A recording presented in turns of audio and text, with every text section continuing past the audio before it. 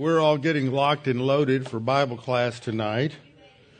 A couple of announcements. First of all, the deacons meeting, monthly deacons meeting, will be on Saturday, January the 18th. It got moved from this coming Saturday. And then also there will be the annual congregational meeting on Sunday, February the 9th. So make sure that's in your calendar. Cast your burden upon the Lord, and he will sustain you. He shall never suffer the righteous to be moved. Delight yourself also in the Lord, and he shall give you the desires of your heart. Commit your way to the Lord. Trust also in him, and he shall bring it to pass. In God I have put my trust. I will not be afraid. What can man do to me? Before we get started this evening, let's make sure we're ready to study the Word. We got some good things to go through tonight. And though I am primarily going to talk about the Egypt trip on Thursday night, well, we're going to see some fun things tonight too. So we'll have a few moments of silent prayer so everyone can make sure they are ready spiritually to study the Word and to get focused on those things that we're going to study this evening and be in right relationship to the Lord. And then, so that means confessing sin if necessary. And then I will open in prayer. Let's pray. Our Father, we're so thankful we have this time to study this evening, to reflect upon your word, to look at what you have for us. Father, we're thankful that you have given us forgiveness of sin because of what Christ did on the cross, and that by admitting our sin, we have forgiveness, cleansing. We're restored to fellowship, walking with you, enjoying the intimacy of our relationship with you. Now, Father, as we study your word this evening, help us to understand what we're studying and to see how it relates to us, and also confirming to us the reliability and trustworthiness of the Scripture. And we pray this in Christ's name. Amen. All right, well, open your Bibles with me to 2 Samuel, chapter 12, verses 24 to 31. 2 Samuel, chapter 12, verses 24 to 31. And we're wrapping up this particular section in 2 Samuel that began just a couple of chapters ago in chapter 10. Chapter 10 through chapter 12 is wrapped within the context of the war with the Ammonites, the attempt to take Rabbah, the capital of Ammon. And it all started back at the beginning of chapter 10 when the new king ruled in Ammon, and he is insulting to David's messengers to Ammon. And so because of that brought about a war. And in the context of that war is when David commits his sin of adultery with Bathsheba, then the attempt to cover it up, and the conspiracy to have her husband Uriah killed. And then we studied We've studied through David's recognition of his sin, his confession, and forgiveness. In chapter 12, the issue of the death of the son that was the result of the adultery, the birth of the baby, and all of the issues related to infant salvation and the origin of human life and all of those studies. And now we come to the end and wrapping up this section from verses 24 down through 31. And in these verses, we are in sort of a transition. There are some things that are said, language that's used here, that helps to transition us into the next section. From 2 Samuel chapter 13 on, we see the consequences and some of the divine discipline that comes to David through his own family. And we'll get into that more next time. It's a fourfold discipline: the death of the infant that was born to Bathsheba as a result of the adultery, and then there will be the sins of Amnon and when he rapes his half sister Tamar, and that's in chapter 13. And then we see Absalom's revenge for that as he kills his half-brother Amnon, and then eventually Absalom's rebellion against David. So the next few chapters are not the most uplifting. They are not the most joyful chapters that we have in Scripture, but they are interesting, and there's important things embedded within that. The God, the Holy Spirit, has revealed that to us. But today we're just going to finish wrapping up where we are in the end of chapter 12. And what I want to look at is I've titled this Solomon, because the first two verses deal with the birth of Solomon. David, because of the emphasis on David, and I wanted to bring out a couple of things related to something I learned on the trip to Egypt. And then love and hate, simply because we have the phrase here at the end of verse 24 that the Lord loved him, that is Solomon. And then Solomon is given a name, a special name that is revealed by God to Nathan, and it is Jedediah. And so we need to look at that. That reinforces, because of the meaning of Jedediah, that he is beloved of the Lord. So that brings up some questions about God's love for people. Also the phrase that where God hates certain people, we have to understand that came up in conversation when we were in Egypt and got into various questions there. So I thought that it fits here because it wraps around the theme that goes on into chapter 13, because you continue to see the use of the word love as well as the introduction of the word hate in the 13th chapter. So what we'll look at this evening is, first of all, the birth of Shlomo, Solomon, 2 Samuel chapter 12, verses 24 to 25.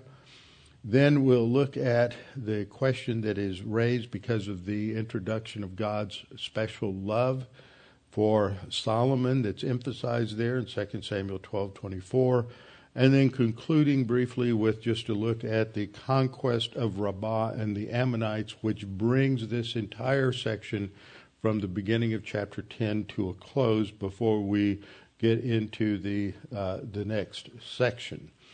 Okay, so here we have in verse 24 the statement that David then comforted Bathsheba. That's because of the death of the infant.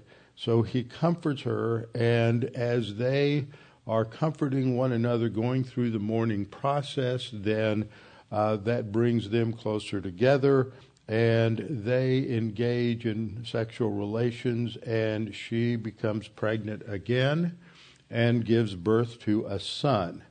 And he, that is David, calls his name Solomon.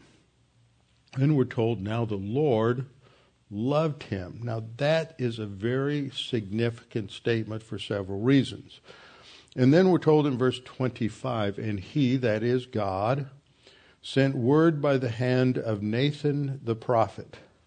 So he, that is Nathan, now called his name Jedediah because of the Lord. So that helps to bring out this point that the Lord had a special love for Solomon. Now that raises a lot of questions for a lot of people, because this is often misunderstood.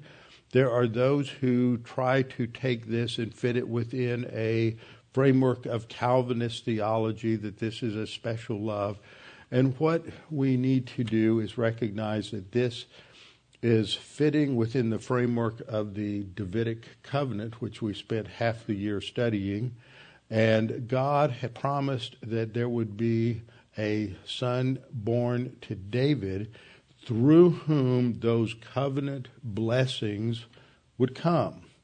And that it is through this son of David that the seed of the woman promised back in Genesis 3:15 that the Messiah would come, that in what's called the proto-evangelium, or the first hint of the gospel, back in Genesis 3:15, God told the woman, actually he's addressing the serpent, that the seed of the serpent would strike the heel of the seed of the woman, but the seed of the woman would crush his head. And that is an indication, the seed of the woman being an allusion to the Messiah, who would be true humanity, who would ultimately defeat Satan. And so you have, as a result of that, the Bible traces the seed of the woman. A lot of people read the genealogies and they go, oh, what's all this about? Just one person begetting another person. Why are all these names in here that I can't pronounce? And that's what they're there for, is to trace this lineage from Eve in the garden and the birth of actually Seth in chapter 4, all the way down. And each genealogy, you get the genealogies in various places like Genesis 5, Genesis 11, later genealogies tracing the seed through Abraham, Isaac, Jacob, and Joseph down to Joseph's descendants, and then later on you have other genealogies, all of which are designed to show that Jesus is from that lineage. That's why the Gospel of Matthew begins with a genealogy. That's why Luke has a genealogy in Luke 4. All of this is designed to trace Jesus back to David through Solomon.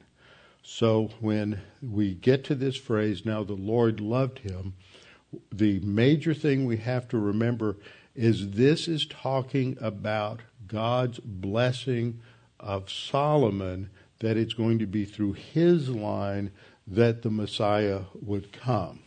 So we're going to start off and just talk about David a minute, something I haven't brought out before, that if you read among certain archaeologists and historians of Israel that are referred to as minimalists, that means that they don't believe a whole lot of what the Bible says, just a minimal amount, and for that, most of them, that's like almost nothing. They don't believe that any of that was real history. They reject it as historical, but as is typical of that sort of hostility to the Bible, they are constantly proven wrong. And for many decades now, there have been those who have denied the actual existence of David. Doesn't matter that the Bible talks about him. If it hasn't been discovered archaeologically, then it didn't happen. And so they've denied the existence of David, they've denied the existence of the Hittites, and they've denied the existence of many other things, all of which have been eventually discovered, evidence has been discovered of their existence through archaeology. Now, one of the things you always have to remember is that discovering archaeological evidence is empiricism. And empiricism is great and wonderful, but empiricism, to use another word, is just is just learning things from your experience, from your senses, from hearing and smelling and touching, and all of the senses become the source of information that becomes your source of truth. Now, as we've gone over again and again and again, there are basically 4 ways we know anything. 4 systems of perception, 4 ways we know. The first is through rationalism. We come to know something is true because we use our minds. We reason things out. We work through it logically. And we start with logical principles and come to valid conclusions. But it's always limited because our data is limited. And ultimately, we're trusting our own mental faculties and our own logic machine to come to truth. In empiricism, we're looking at data. We're looking at the fossils. If we're trying to figure out the history of the world, we look at fossils, and that's our experience. And the trouble is that we have so many people who would rather judge truth by their experience with the fossils, or in the case of archaeology, their experience with what is discovered in and through archaeological remains, as remains of previous civilizations. And so they use that as the absolute control. Then you have mysticism. And in mysticism, people turn inward and they have various spiritual experiences or insights. and they use that to determine what truth is. They think that God has spoken to them. They think that they've had dreams or whatever, and God is the source of that. And what we always have to remember is that either our experience interprets Scripture or Scripture interprets our experience. It doesn't matter how real something seems to us. If it contradicts Scripture, we have to let Scripture interpret the data, not the other way around. And so that's the fourth way that we know things. The fourth system of perception is revelation. God has spoken to us, and because God has spoken to us, we can understand what He has said, and that then becomes the framework for evaluating and understanding our experience. So we come to archaeology. We don't know everything. We don't have evidence of everything, but we do have evidence of some things. And so over the last several years, several decades, there are 3 different archaeological finds that substantiate the claim that there was a David, a historical figure. Now, nothing that speaks directly of David himself, but in each of these instances, there's a reference to the house of David. So if there's a lineage from David, then a house of David, that means that David must have been a historical figure. And there are so many that still deny that this David was just some mythological figure that was made up for various reasons in the past. Now, we've talked about some of these before, and some of you have seen some of this evidence before. If you've been with me to Israel and you've been to the Israel Museum, you've been to other sites, you've seen this. The first evidence of David that we have from archaeology is the Tel Dan stele.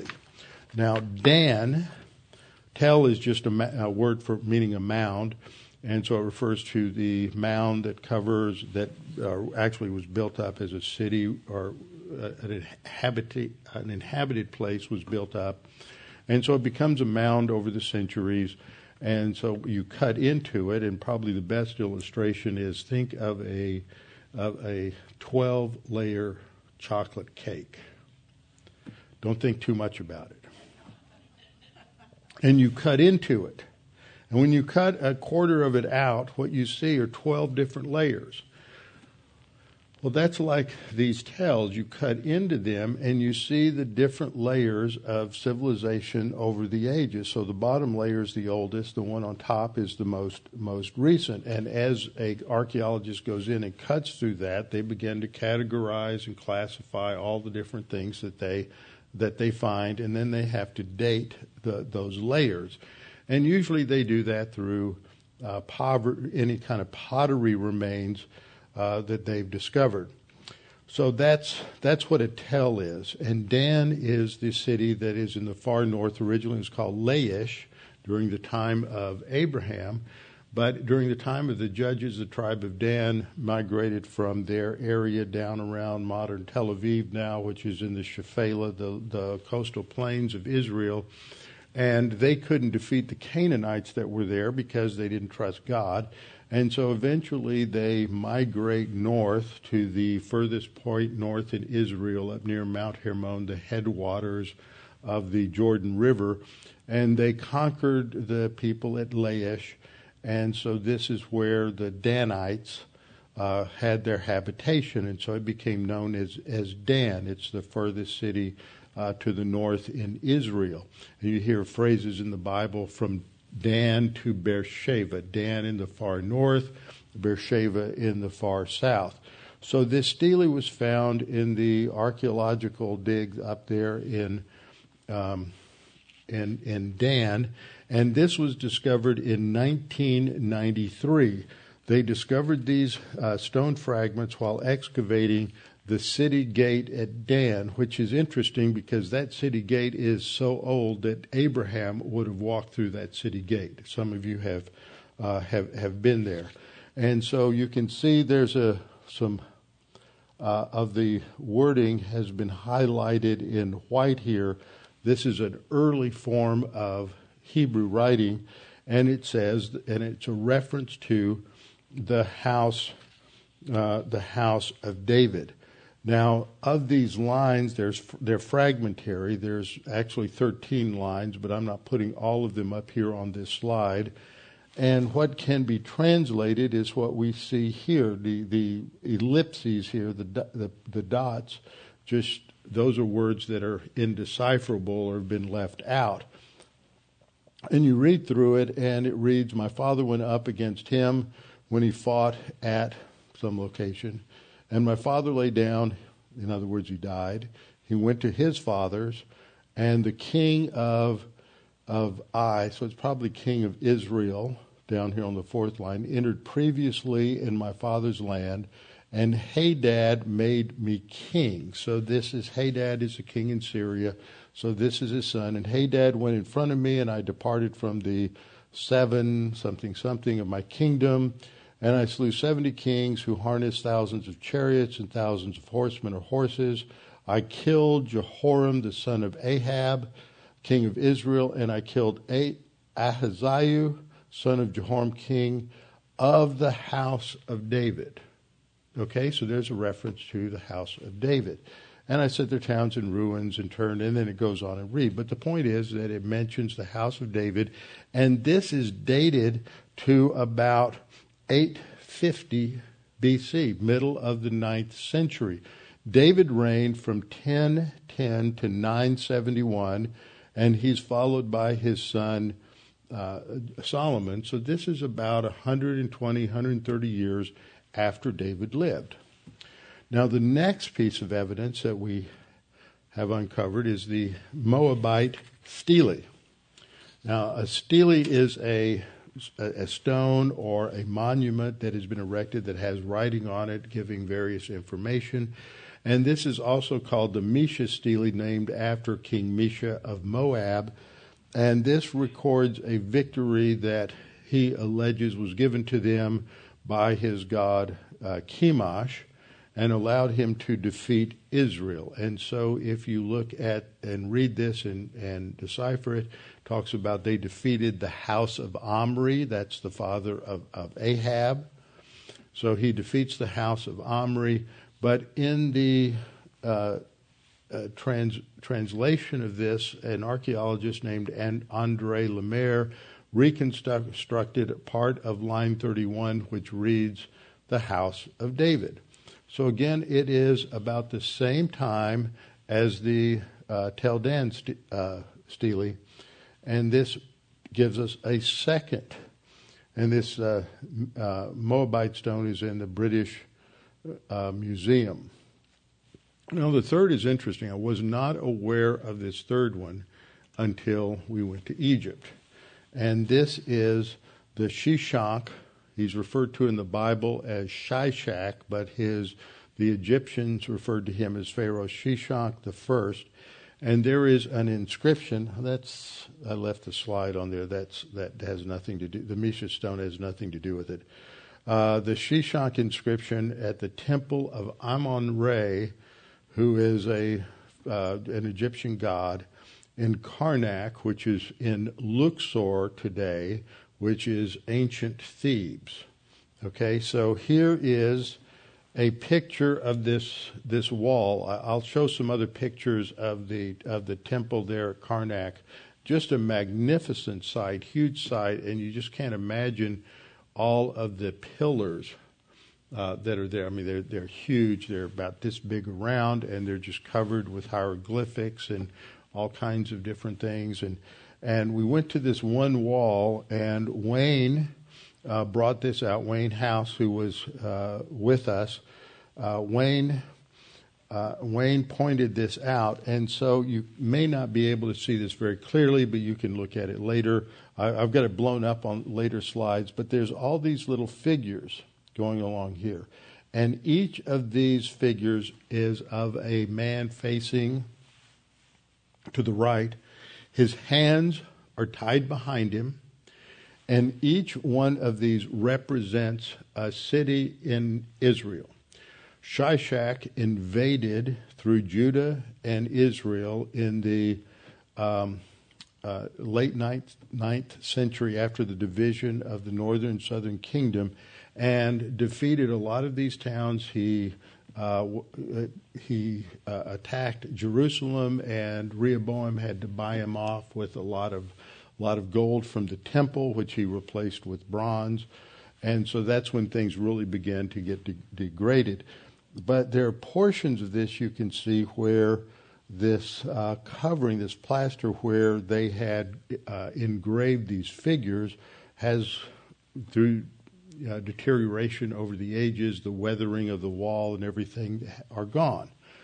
But they didn't disappear. Some of them didn't disappear that long ago. This was originally discovered in the late 1700s. And through the 1800s, part of this area right here, which I'm highlighting in this slide, was there. But it just fell off due to weathering and everything. But there were pictures and drawings of it prior to the time that it fell off, but it wasn't deciphered until late in the 20th century. So each of these figures, you can see them a little more clearly now, represents another town in Israel that was defeated by Shishak. Now, what Wayne did was he had a graphic artist come in on the basis of these other diagrams and add this to his slide. You can see these two figures here, and there are hieroglyphics on each one. There's a cartouche. Now you'll see in, like for example, these other slides, you can see this oval that is on the figure. That oval that surrounds some glyphs, that is called a cartouche. And the cartouche tells you this is a name of a person or name of a town. And so they reconstructed this, and you have the cartouche here, and the cartouche has been translated by an Egyptologist, very well-known, highly respected Egyptologist. He is an evangelical, although we would quibble with some of the things that he does in the way he dates some things in his chronology. But Kenneth Kitchen has translated this as the Highlands of David. Now that's significant because we know from Scripture that Jerusalem was under siege by Shishak, and that's in the hill country. And so that's what he's describing here by the highlands, is the hill country of Judea, which is where Jerusalem was located. Now, I took this picture. You see at the bottom, the credit is to Wayne House, from this project that Wayne is working on called the House Visual Study Bible. And Wayne started working on this a decade ago. And he's just about to a point where he really wants to promote the New Testament. He doesn't have, it's a work in progress. He'll be working on this till the Lord takes him home, and maybe others will take up the project afterward. And Wayne adds to it all the time. Wayne is a remarkable scholar, has had tremendous energy, but he's written dozens and dozens of theological articles. He has edited a host of books and a new commentary series that's been coming out in Logos over the last several years, and chart books. I don't know. He's just incredibly productive, and this is sort of his magnum opus. He is being able to take all of this that he has studied over the years, and he's got this online visual Bible. So you can go to Matthew chapter 2. Or chapter 1, just start with Matthew and go through, and he has links to articles, and he has pictures, and he's gotten the rights to use all of Randy Price's pictures and Todd Boland. Todd Boland's a DTS grad, teaches out at Master's Seminary, and I've got all of his pictures. So he's got the rights to all those pictures. Probably Boland's got 40 or 50,000 pictures from everywhere in the Middle East. I use some of them. I've got a lot of my own, which I usually use. Wayne has a lot of his own. But you can go to the website, which is https://hvsb.app, or you can just search on your website for Wayne House Visual Study Bible, and that's how I got the link the other day. And you can sign up for it. And he has what I consider to be a minimal cost for it. You can sign up for it for 2 weeks free of charge. You sign up, put your credit card information in there, all that kind of stuff. And, most places where you go, you put in your information and you know that after 2 weeks you're going to get charged and you're going to forget about it. But Wayne has it set up so what happens in 2 weeks is you get an email whether or not you want to continue and pay for it, at which time you click on a button, and at that point you get charged. And at this stage, it's just an opportunity to help support this work in progress. He's got to pay computer technicians and everybody else to continue doing all of this, but this is a phenomenal project that one guy is trying to do. It blows your mind. But anyway, that's my little commercial for Wayne's Visual Study Bible. But this is a fascinating thing that gives a third documentation to the historicity of the house of David, that the Bible is talking about someone who actually lived. So back to our passage. David comforted Bathsheba, his wife, and went in to her, lay with her, and she bore a son. So obviously time is going by. She's been pregnant once. She goes through the birth process, so that's 9 months. And earlier in the chapter, now you have another 9-month period goes by, so that's 18 months. So probably 2 years at least has gone by from the beginning of chapter 10 through the end of chapter 12. So she has a son, and she names him Solomon. Now, I believe that the root of Solomon, the name is from Shalom, meaning peace.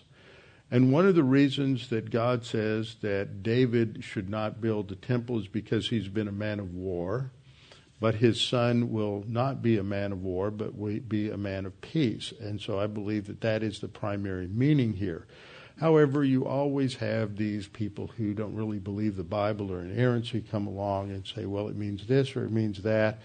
And so this is someone who comes along and says that this means a replacement for the dead son. And maybe that's a double entendre. Some words can indicate some different things like that, and that's possible. But others have come along and say, no.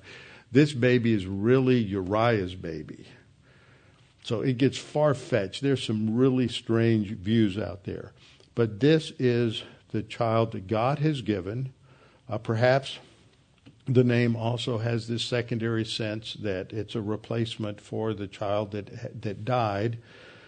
But this is the one through whom the seed will come. And that's the point of the next phrase. Now the Lord loved him. Now when you and I read that, often we will look at a statement like that and we will impute certain meanings to that without paying enough attention to context or how it fits within the framework of the Scripture.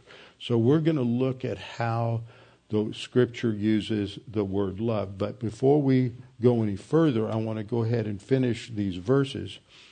Verse 25 says, and he sent word, that is, God sent word by the hand of Nathan the prophet. So this is divine revelation. That most of these figures had 2, 3, 4, 5 names. They would have a birth name. They would have a throne name. They might have 2 or 3 other names. David, we know mostly by the name David, but remember there's one passage that refers to Elhanan killing Goliath and his brothers. Well, Elhanan was another name for David, just as Jedediah is another name for Solomon. But this is the only time that this name for Solomon shows up anywhere in Scripture. Now, at the bottom of the screen, I have the information on this name. It comes from the root verb Yadid, which is interesting because that is a play on words also, because the core, it is YDYD.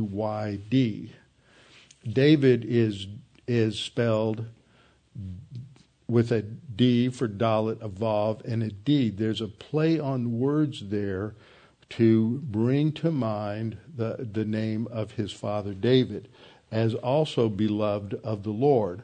So this is the root meaning here. It means one who is beloved, one is honored, one who is very significant to someone. And then it has the suffix Yah, which is the first syllable in the name for Yahweh. So it means beloved of Yahweh.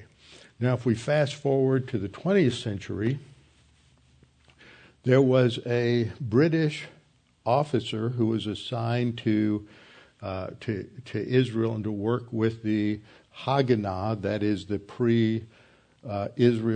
pre-state of Israel army during the 30s and 40s, was called the Haganah, and they were being defeated constantly by the Arabs in the Arab revolt of 1937, 38, 39. And so the British sent this officer as an advisor. Now, this guy was quite a believer.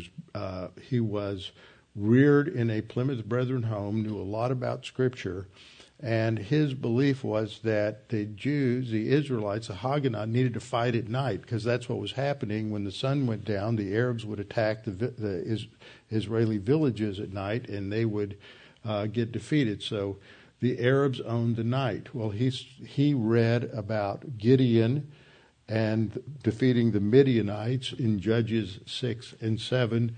And so he took that, we need to fight at night. We need to go after the Arabs at night.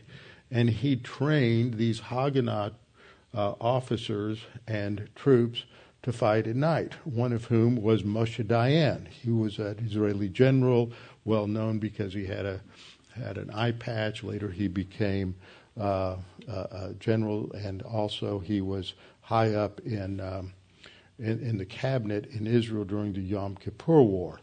So when Ord Wingate, that's the name of the British soldier, when Ord Wingate got too close, he was too much of a lover of the Jews, so the Brits decided he was going native, so they needed to get him out of Israel.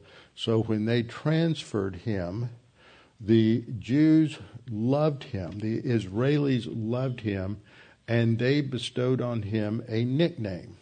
They called him Hayadid. That's the root here. The H-A at the beginning is the article, and Yadid, he was the beloved one. And so this stayed with him. He was eventually responsible for forming a terrific counter, I guess a special ops unit. He's considered one of the granddaddies of special ops, and he had them fighting in Burma during World War II, and he was shot down in an American bomber. And so after the war, when they found the remains of this American bomber, I think there were 2 Brits on board and everybody else was American. The Americans just sort of scooped up the remains. You couldn't differentiate who was who. And they buried them all at Arlington National Cemetery, which irritated the Brits because he was a British hero. But he is there. I've gone to his grave several times, and for many years, the Israeli ambassador in Washington, D.C. would go out every year on the anniversary of his death, and they would have a little ceremony and put flowers on the grave. But that's the meaning of this word Yadid. So this is applied to Solomon. He is the beloved of the Lord. But what does this mean? What's this all about, that Solomon is loved of the Lord? So let me take us through a little study of how this word is used, and we have to understand some special things about this. So here are the questions. What does the Bible teach about God's love, especially in context of loving one person in contrast to others? Is this a sign that this person is the object of God's elective love for salvation? Or rather, is this a sign that God has a special plan or purpose for this individual? And so we need to trace this out. And there's a lot of confusion that does come up in relationship to this. And one passage that really sort of crystallizes this problem is found in Malachi chapter 1. So I want you to turn with me in your Bibles, because we need to look at the context a little bit, and go to that last book of the Old Testament written by that famous Italian prophet Malachi. So Malachi 1:2. Now the problem that Malachi is addressing is that after the exile, after there have been 3 returns of Jews back to the land from Babylon primarily, that they're really not in obedience to the Lord. They're disobedient to the law of Moses, and there's all kinds of apostasy and other problems. And so Malachi is really addressing them, and he's dressing them down. This is a real problem for them, and they have to get right with the Lord. And so it begins with the first verse. This is the burden, that is the message of the word of the Lord to Israel by Malachi. And God begins by speaking, I have loved you, says the Lord, yet you say, in what way have you loved us? See, they're rebellious towards God. You've kicked us out of the land. We've gone through all this suffering. We're dominated by all these Gentile powers. How can you say that you've loved us? And so they reply, saying, yet you say, in what way have you loved us? So now God asks another rhetorical question. He says, was not Esau Jacob's brother, says the Lord? Yet Jacob I have loved, but Esau I have hated. And then it goes on to say, and laid waste his mountains and his heritage for the jackals of the wilderness. Now, if you go on and you look in your Bible, we read, starting in the 3rd or 4th verse, even though Edom has said, we have been impoverished, but we will return and build the desolate places. Now, it looks on the surface that God is talking about 2 individuals. And often people take it that way. He's talking about the individual person Esau and the individual person Jacob. Now, who were Esau and Jacob? Esau and Jacob are the twin sons of Isaac. Isaac was the promised seed, the promised son of Abraham. God gave a covenant to Abraham, gave him what we refer to as the Abrahamic covenant, promised that he would give him a son.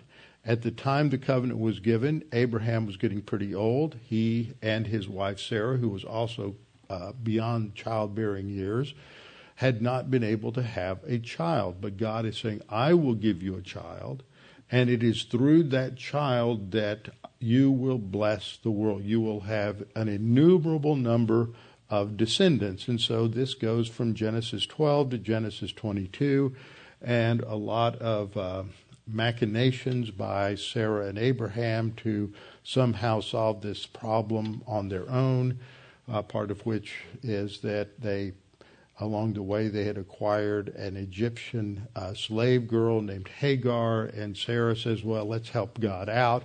You make Hagar your concubine and go into her, and she'll have a son, and that will be the seed. Well, God kept saying no. The seed is going to be from you and Sarah. So that seed is the line going back to that seed of the woman in Genesis 3:15.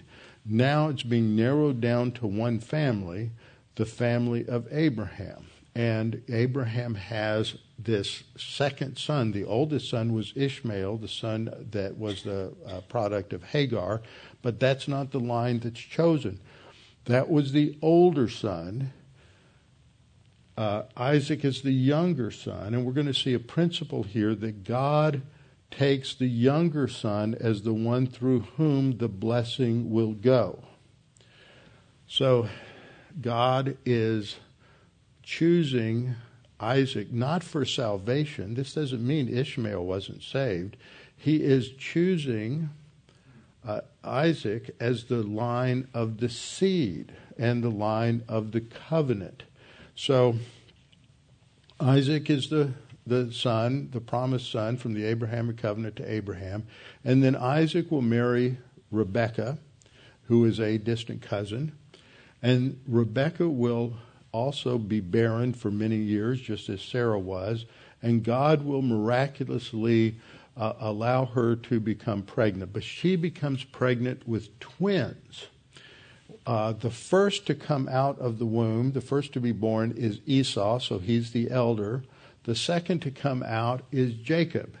Jacob comes out like he's grabbing the heel of his twin brother Esau, and so he gets this name, Jacob, the heel grabber, which is an idiom for someone who's always trying to make a deal, somebody who's a chiseler, somebody who's always trying to take the shortcuts and get what they want without doing it the right way.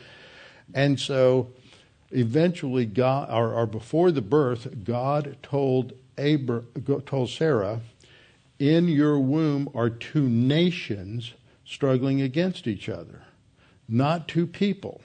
Okay, so it's never about the individuals, Esau and Jacob. It is about the fact that they are the progenitors of two nations. And Esau, because he had red hair, was called Edom. That was his nickname, which means red. And he is the father of the Edomites, which are distant cousins of Israel. And they initially they were in the southern part of kind of Judah near the Dead Sea. And then later they were across on the other side over in the area around Petra. And then eventually they came back across, and King Herod was an Edomite. Okay, that kind of traces him down through the New Testament. But what you have here is these two nations. So when God is speaking here and he says, wasn't Esau Jacob's brother, yet Jacob I loved, he's not talking about Jacob as an individual. And when he says Esau I hated, he's not talking per se about an individual. He's talking about their nations, those that descend from them, because the seed of blessing is going to go through Jacob and not through Esau. So when God is saying, Jacob I loved, Esau I've hated, you also have to understand this is a figure of speech where you're addressing, you have these opposites, love and hate, but it really becomes an idiom for explaining acceptance and rejection, or preferring one over the other. When people read this and they says Esau hated, they think God hated. That's a mental attitude sin. God hated Esau. And that just completely ignores the context, and it ignores how these words are used. But it's important to work our way through them. Romans 9:10 through 14 picks up on this, so I want to bring that to your mind, summarizes this, and again has this same phrase, Jacob I have loved, but Esau I have hated. Now, this doesn't mean that God is engaged in mental attitude sins against Esau. But once you say that, well, if God doesn't really hate Esau, you have to ask the question, does God really love Jacob? So it's not really talking about personal love versus personal hate. It's a figure of speech, and we have to understand that, and I want to show it to you from the Scripture. So in Romans 9:10, verse 10, we read, and not only this, but when Rebekah, that's Isaac's wife, when Rebekah also had conceived by one man, even by her father Isaac, for the children not yet being born, not having done any good or evil. So before they're born, the purpose of God according to his selection might stand, not of works, but of him who calls. God had a plan. It's not talking about salvation. It's talking about his plan that the line of blessing would go through the younger. The principle in the ancient world was the older would be the heir. and the younger would serve the older. But God doesn't do it man's way. God's going to flip it, and the older will serve the younger. So Esau's the older. He's going to serve Isaac. Jacob will be the line of the seed. So in verse 12, it was said to her, the older will serve the younger, that is, Esau will serve Jacob, as it is written, Jacob I have loved, but Esau I have hated. All right, so we have to ask the question, does God hate? If not, then if God doesn't hate, then does God love? That's where you start getting into a mess. Now, one solution to this problem was to say that these are anthropopathisms. Now, here I put the definition for an anthropopathism up on the screen. An anthropopathism is a figure of speech like an anthropomorphism. Now, anthro, it refers to man. Morphism refers to a form. So in the Bible, there are various human forms, eyes, ears, nose, fingers, hands, arms, that are attributed to God, but God doesn't have eyes, ears, nose, fingers, hands, arms. They are human physical attributes that are attributed to God, which he does not actually possess. In order to communicate to us through this figure of speech God's plans, purpose, and policies, okay? So an anthropopathism, from pathos, which relates to emotion or feelings, is attributing to God human emotions or feelings which he does not actually possess. See, that's common in both definitions. Which he does not actually possess in order to communicate something about God's policies, purposes, and plans. So that's an anthropopathism. So a lot of people will think, well, maybe hate. God doesn't really hate, so that makes sense that would be an anthropopathism. But there's a problem. The problem is, if that's an anthropopathism, then the opposite term, love, would have to be an anthropopathism. Oh, now you're really getting into some problems, because if God doesn't actually possess love, then what does it mean when he says God is love? Or for God loved the world in this way, or God demonstrated his love? You start getting into some real problems. 1 John 4:8 and 4:16 specifically says that God is love. Now, some of you were around, and back in the 70s, Pastor Thiem for a while, for several years, taught that love was an anthropopathism.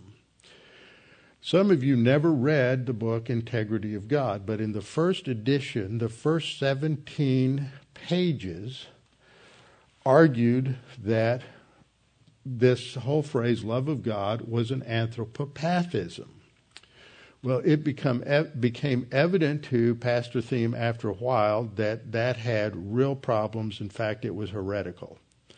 So since they had printed a whole bunch of books on the integrity of God, they didn't want to just dump those. So they put a little note that they printed that he wrote out and put it into the cover of each book to ignore the first 17 pages, that was all wrong. And other than that, everything else was okay in the book. Now, I know all of this because I worked as a ghostwriter for Pastor Thiem for about 8 years in the 90s, and we had to work our way through a lot of these things. In fact, I've had people say, well, how can you teach something, whatever? I've heard this numerous times, when Pastor Thiem said it was this way. I said there were a lot of things Pastor Thiem said were this way, and when the editors and the writers of his book, which was Bobby Thiem and myself, we would write these things out. We would say, this isn't right. And we'd go in there and talk to him, and he would say, that's right, fix it. And so we would fix it. So that was my job, is to edit him and correct him when we came out with the book. So we did things like this, and that was why in the later editions of Integrity of God, none of that anthropopathism stuff was there. But I realize there's a lot of people who just listen to what he taught and they never read the books, and they are you're probably hearing this now and going, well, I never heard that before. Well, that's because you didn't read the books, but it was there. So that's a little historical background. So you can't say it's an anthropopathism, because if God's love is an anthropopathism, what about his righteousness? What about his justice? Why aren't they anthropopathisms? What about his omniscience, omnipotence? Can you say anything about God's attributes? If one of these is an anthropopathism, why aren't all of them? And then you end up with a view of the attributes of God that is what philosophers will call equivocal knowledge, which means our knowledge has nothing at all to do with the way God actually exists. And the way we have to think about God is what is called analogical knowledge.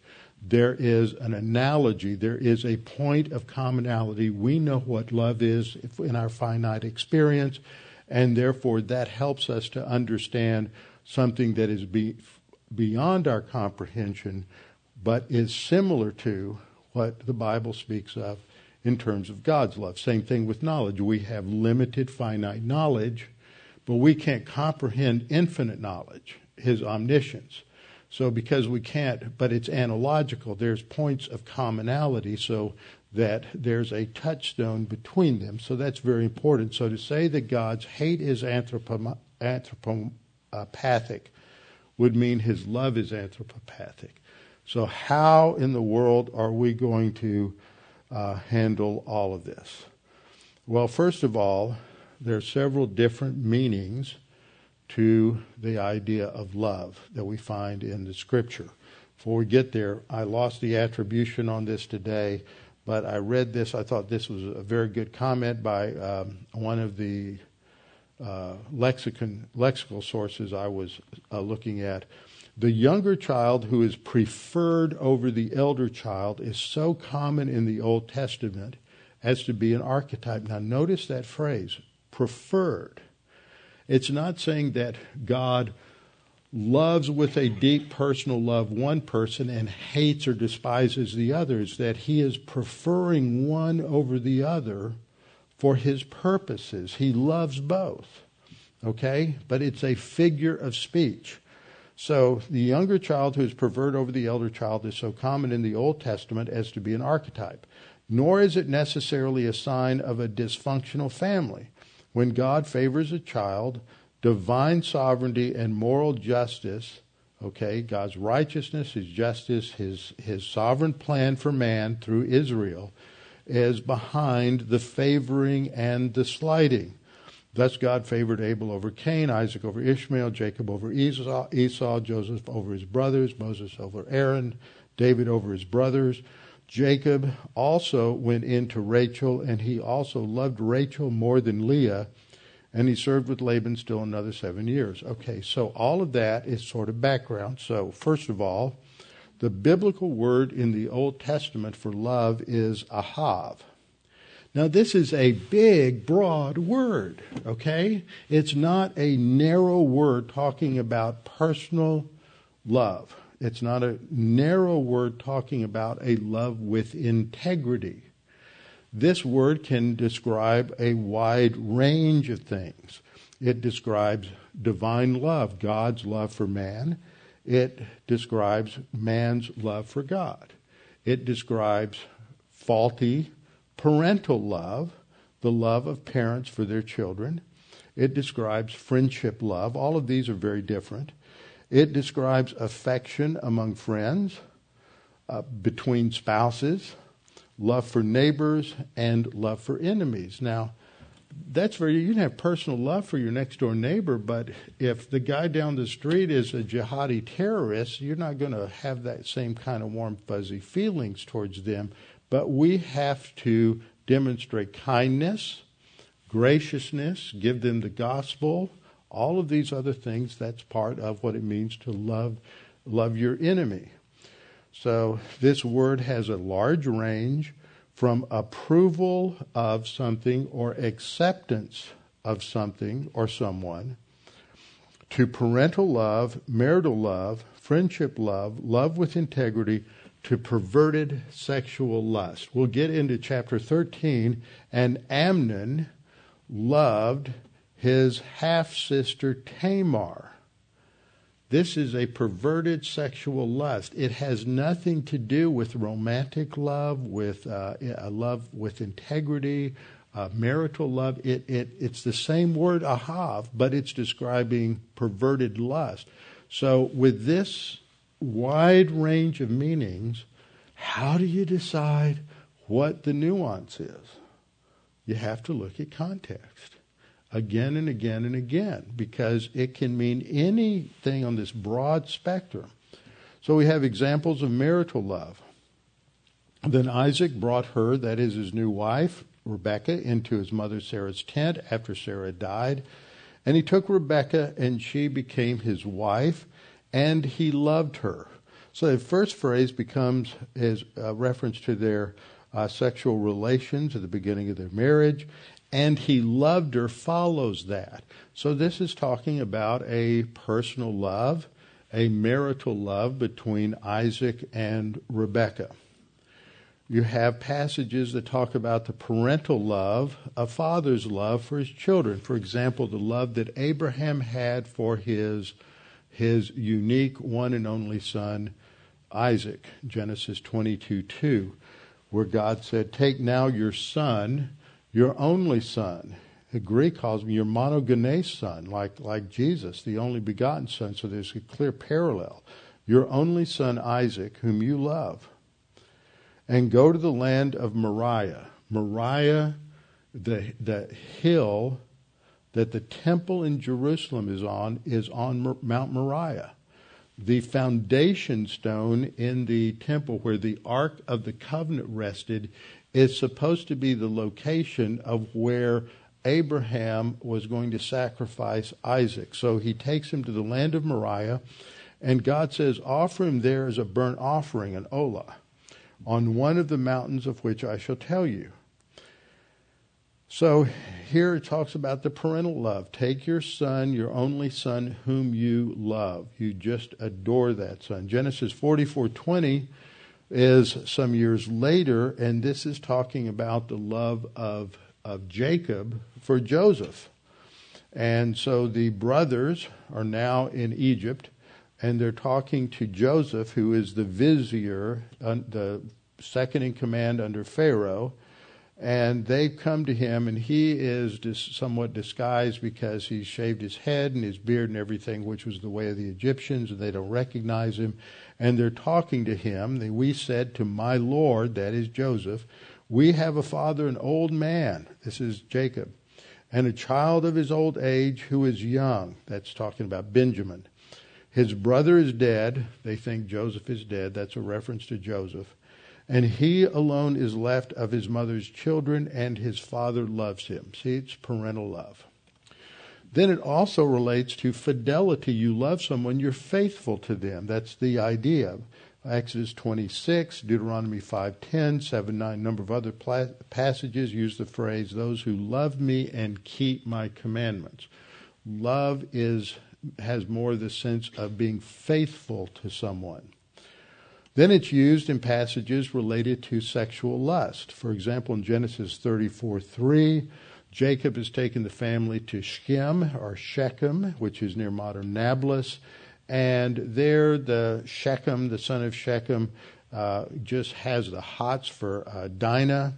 And we're told his soul was strongly attracted to Dinah. He loved the young woman. See, this is like Amnon and Tamar. It's just sexual lust.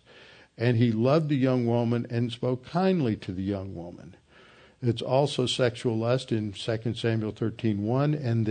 And after this, Absalom, the son of David, had a lovely sister whose name was Tamar. So they had the same mother. David's the father, but they had the same mother because David had different wives. And Amnon, who's the son of a different wife, Amnon, the son of David, loved her. This is not a love with integrity. This should be translated, had a sexually perverted lust for her. So see, we have all these different meanings to the same Hebrew word. But it has this idea of preference. Genesis 29:30, then Jacob also went in to Rachel. So Jacob, remember the story, Jacob goes north to Haran. He's working for his uncle Laban.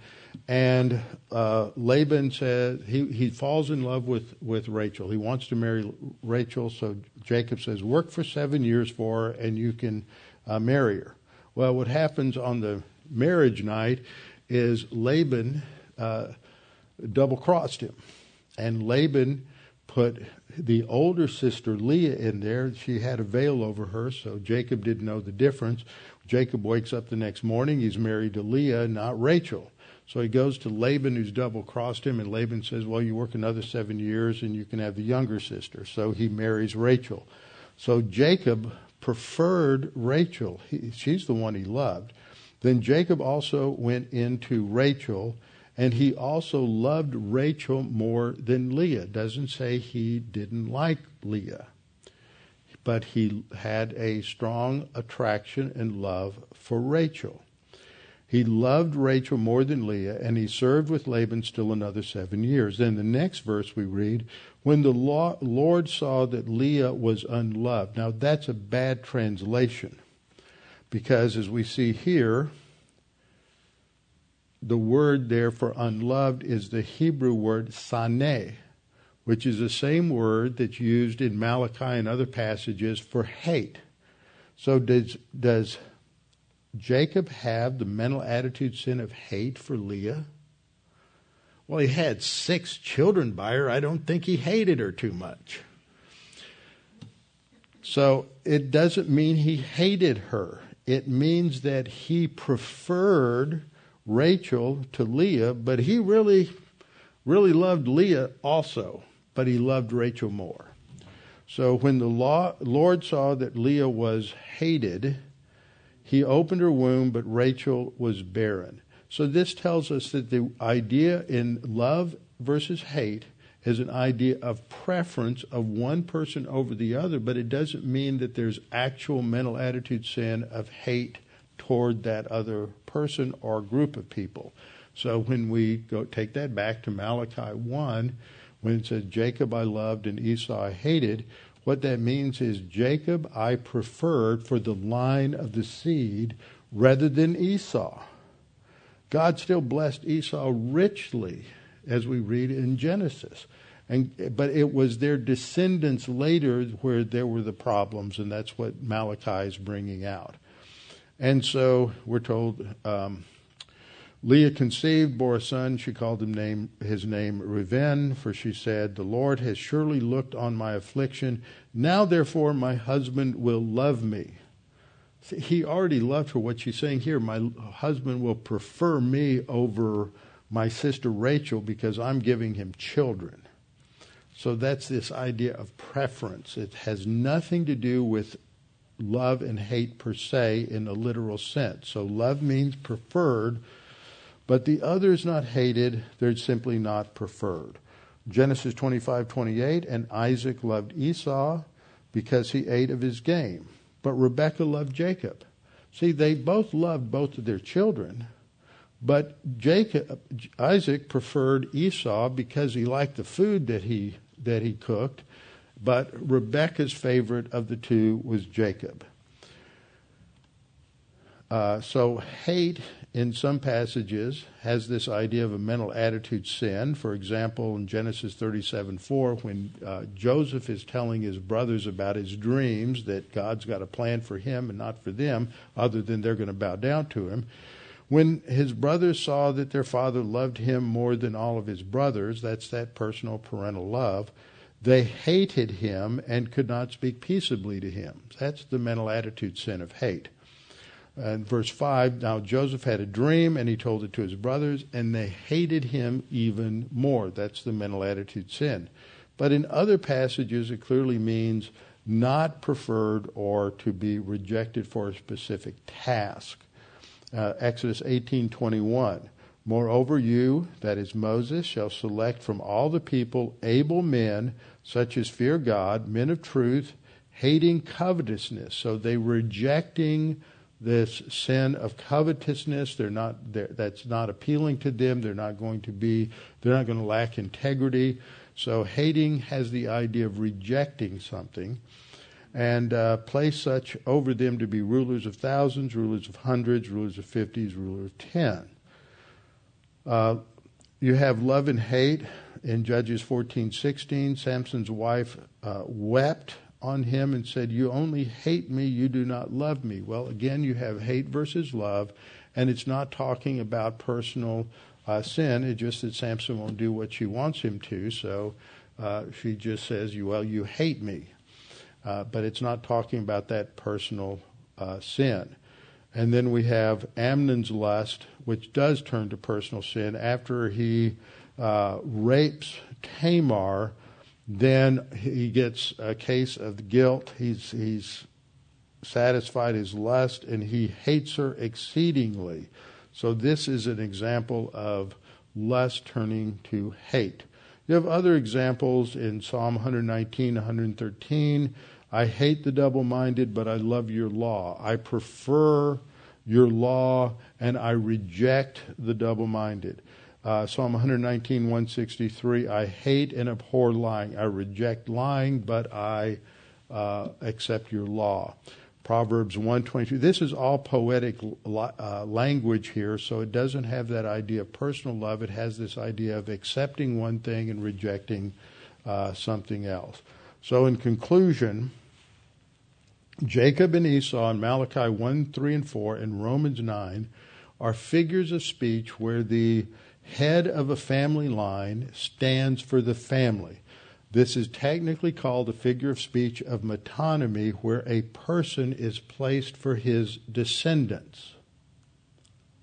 We have a similar thing where a head of state can be placed for those who serve him. Trump killed Soleimani last week. Okay, Trump didn't personally do it.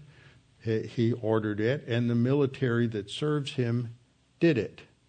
Trump attacked Iran. Trump didn't attack Iran, but you know what it's the head who is stated instead of those who serve him. The Iran, the country which is Soleimani served. So this is the same idea. So in Bullinger's massive figures of speech in the Bible, which every pastor should use all the time. I was telling Dan Ingram this today, that when I took exegesis of Psalms in seminary, I almost had to buy a new lexicon and a new Bullinger because I used them so much that they were just about destroyed. The spines were just about wiped out just in one semester of use.